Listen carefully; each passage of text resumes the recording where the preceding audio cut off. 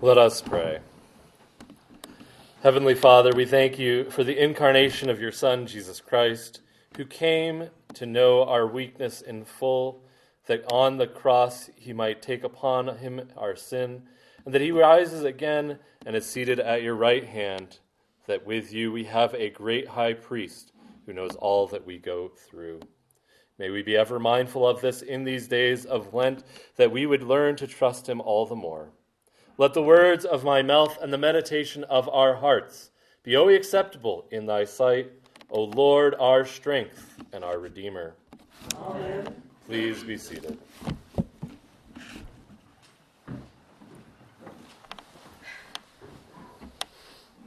I found myself reading what turned out to be a rather heartbreaking, at least of the first half of the story this past week.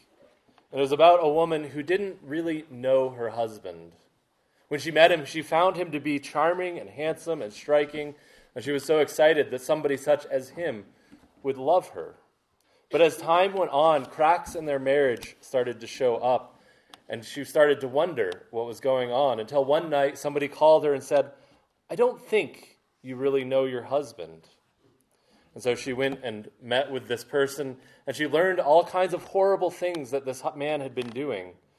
And she was heartbroken. And the story goes on. But the thing that was so striking about this story was that if you or I had met this man, we would have thought he was the most pleasant and charming person we had ever met. We would have been pleased to call him our friend, because from the sounds of it, he was charming and kind and pleasant to be around. You see, the devil and evil is often like this. The devil and evil often presents itself not as our enemy, but as our friend, offering us things that seem quite good in the moment.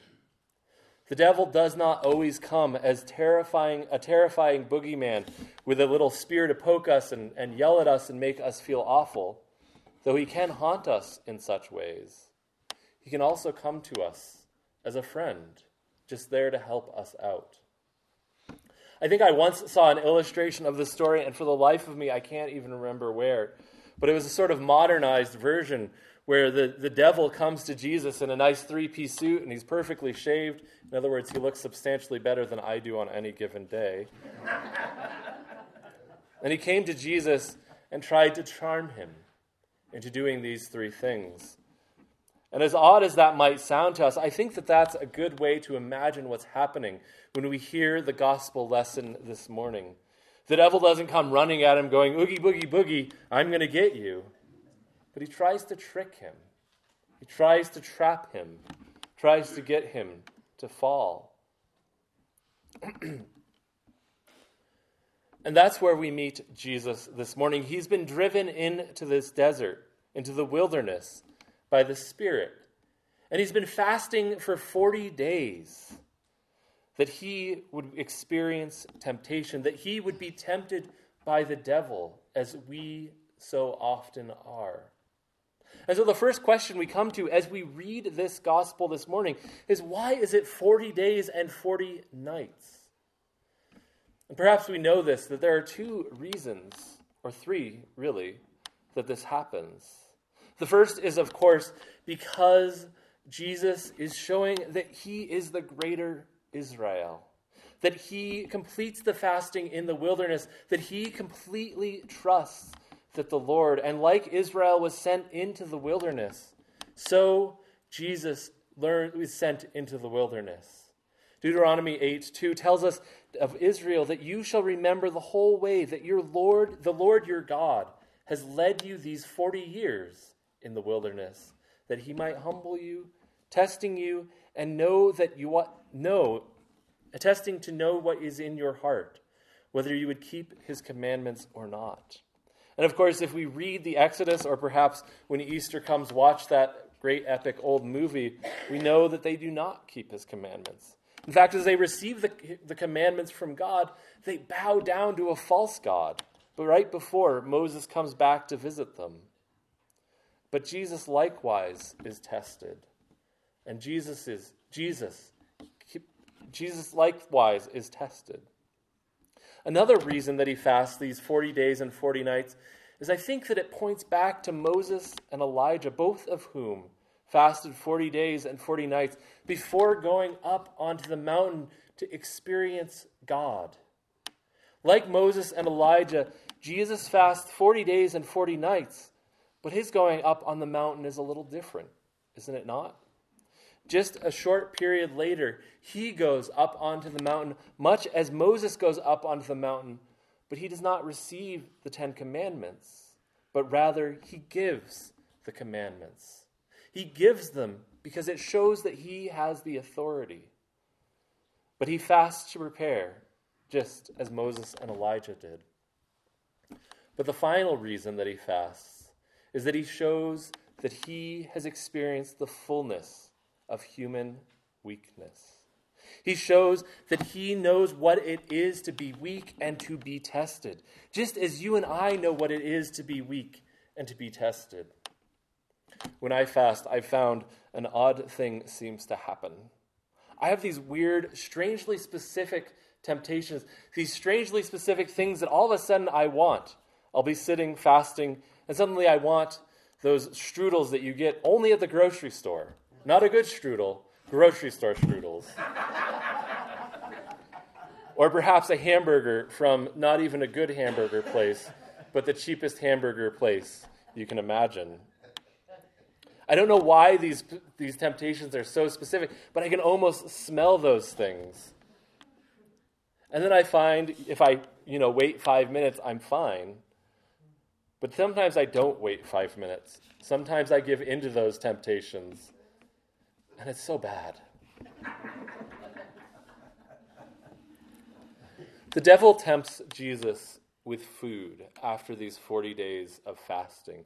He tempts him specifically with bread. He says, if you are truly the Son of God, command these stones to become loaves of bread. And it's not as though Jesus can't do that. But that's not the point of Jesus' fasting. The point of Jesus' fasting is to fulfill what you and I have failed to do, what everyone else that walked this earth fails to do.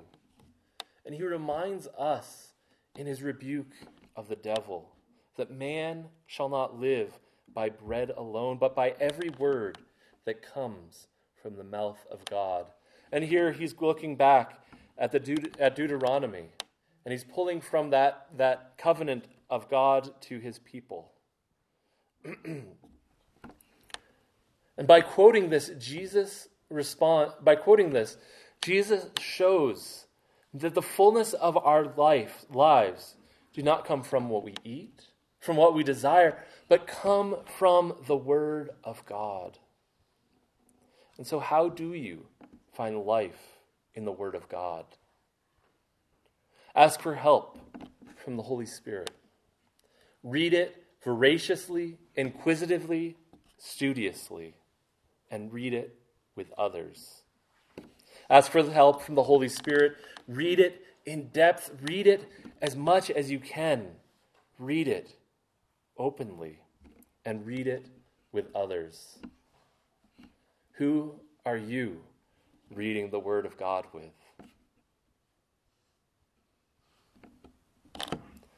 And the devil is relentless. We see now the fullness of the devil's wiles and intelligence as he quotes back to Jesus' scripture. He quotes from Psalm 91 and says to him, "For he, concerning God, he will command angels concerning Jesus, to guard you on your ways. On their hands he will bear you up, and let you strike your foot against the stone." The first church that I ran was this little church in Maine, and I think I've told stories about this, and I've perhaps even told Leroy stories because he was wonderful. But we went through this period where our rector had died suddenly, and I was suddenly put in charge, and I think I was like 27 or something like that, and chaos ensued, not because I was in charge, well, because I was in charge, but I don't think it was my fault in this case. My normal chaos is my fault, but not this one. And there was one time where I was like, you all need to meet and figure out what's going on. And so Leroy was the the senior lay reader like Daniel, or senior warden like Daniel is here right now at our church. And he was leading the meeting, and finally he got frustrated, and he's like, and I heard about this from several people, and it was his favorite saying after that. And he said, standing in a garage doesn't make you any more a car than coming to church makes you a Christian. The same can be said for knowing the Scriptures. It's a good thing to know the Scriptures, but the devil knows the Scriptures too, as we see here, as he cites without even really any qualm. And so what do we do to be different than the devil? How do we make the Scriptures, as Christ has said, our bread? What do we do to do this? Our collect for Advent 2 is a good reminder of this, as it says that you are to hear the Scriptures, to read them, to mark them, to learn them. So far, we're still on the same page, but then we are to inwardly digest them. Not literally eat the bread, not literally eat the pages, but to make them our life source, to let them minister to us. J.I. Packer, in his book, Knowing God, summarizes it this way. How can we turn knowledge about God into knowledge of God? The rule for doing this is simple but demanding. That we turn each truth that we learn about God into matter for meditation before God, leading to prayer and praise. We turn each thing that we learn about God into meditation before God, leading to prayer and praise. If we do that, our hearts are changed and formed. And we not only know about God, but we know God. And His Scriptures form us. Jesus then responds to the devil in rebuking him. You shall not put the Lord your God to the test, and it's a quote again from Deuteronomy. And as we think about this, we learn the fullness of the devil's wiles and the wickedness and the fullness of God's faithfulness to his people. And then the devil makes a final try, at least for now. He tempts Jesus to gain the kingdoms of the earth without the cross. St. Paul and elsewhere tells us that every knee shall bow before Christ, and every tongue shall confess that He is Lord. But the devil so desperately wants that worship.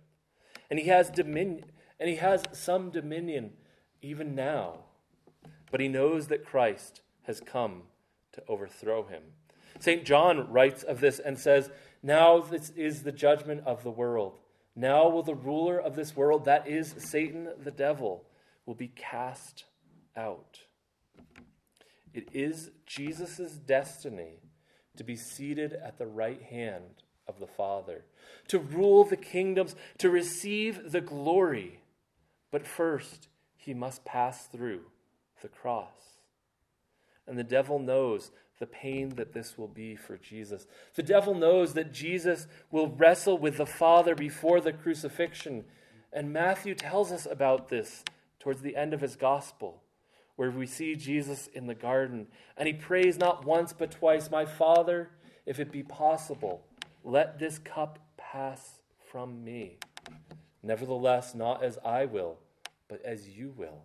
And again he prays, my Father, if this cannot pass unless I drink it, your will be done.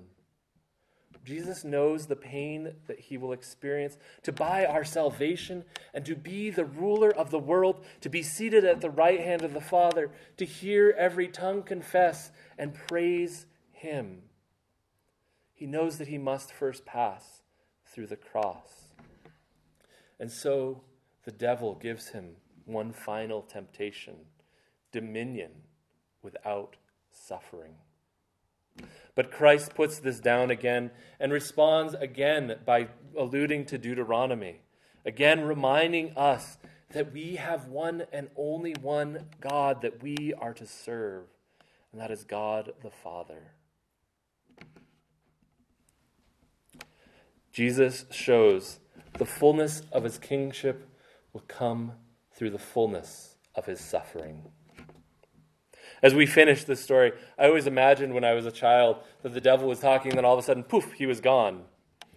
And perhaps that's the case, but we don't really know. But we do know that the devil then leaves him alone, at least for a little while, as the angels come and minister to him. As we've read about this, as we've thought about our own temptations, and we've seen Jesus' temptations, perhaps you're wondering, well, is this only about fasting? But there's more temptations than just temptations to eat when you fast. There's ethical temptations. There's moral temptations, spiritual temptations, temptations in your thought life.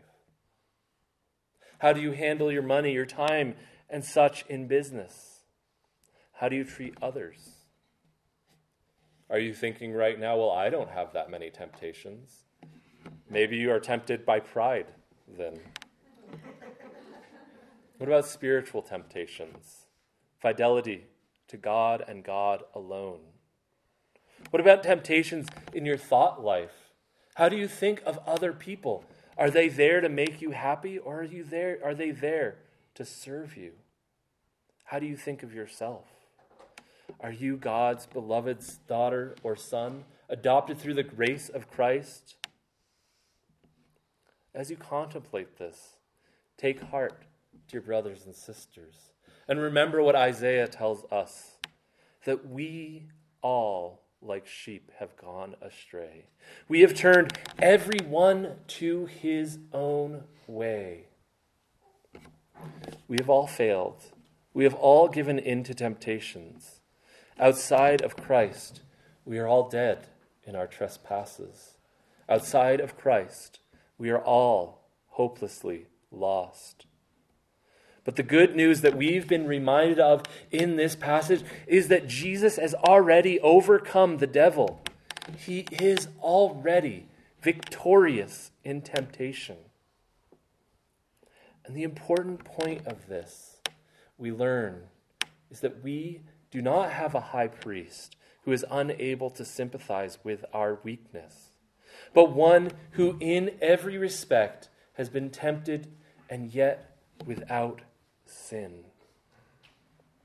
We are reminded that the devil has no authority over us. The devil has no authority over you. But more than that, our Savior fasted 40 days and 40 nights and felt the full force of the devil's temptations and overcame them. Where you and I have broken in our temptations, Jesus has made it through. The devil did not defeat him. And so as you struggle, he knows your struggles. He knows your struggles and can sympathize with you. What good news is that? My friends, Jesus is victorious in temptations. Jesus is victorious over the devil. Jesus is victorious over your sins. Jesus is victorious over death. There is no power in heaven nor in hell that can reign over you if you are submitted to Christ. If you are in Christ, let this Lenten season be filled with knowing the fullness of God's grace in Christ in your life. In the name of the Father, and the Son, and the Holy Ghost. Amen. Remember the words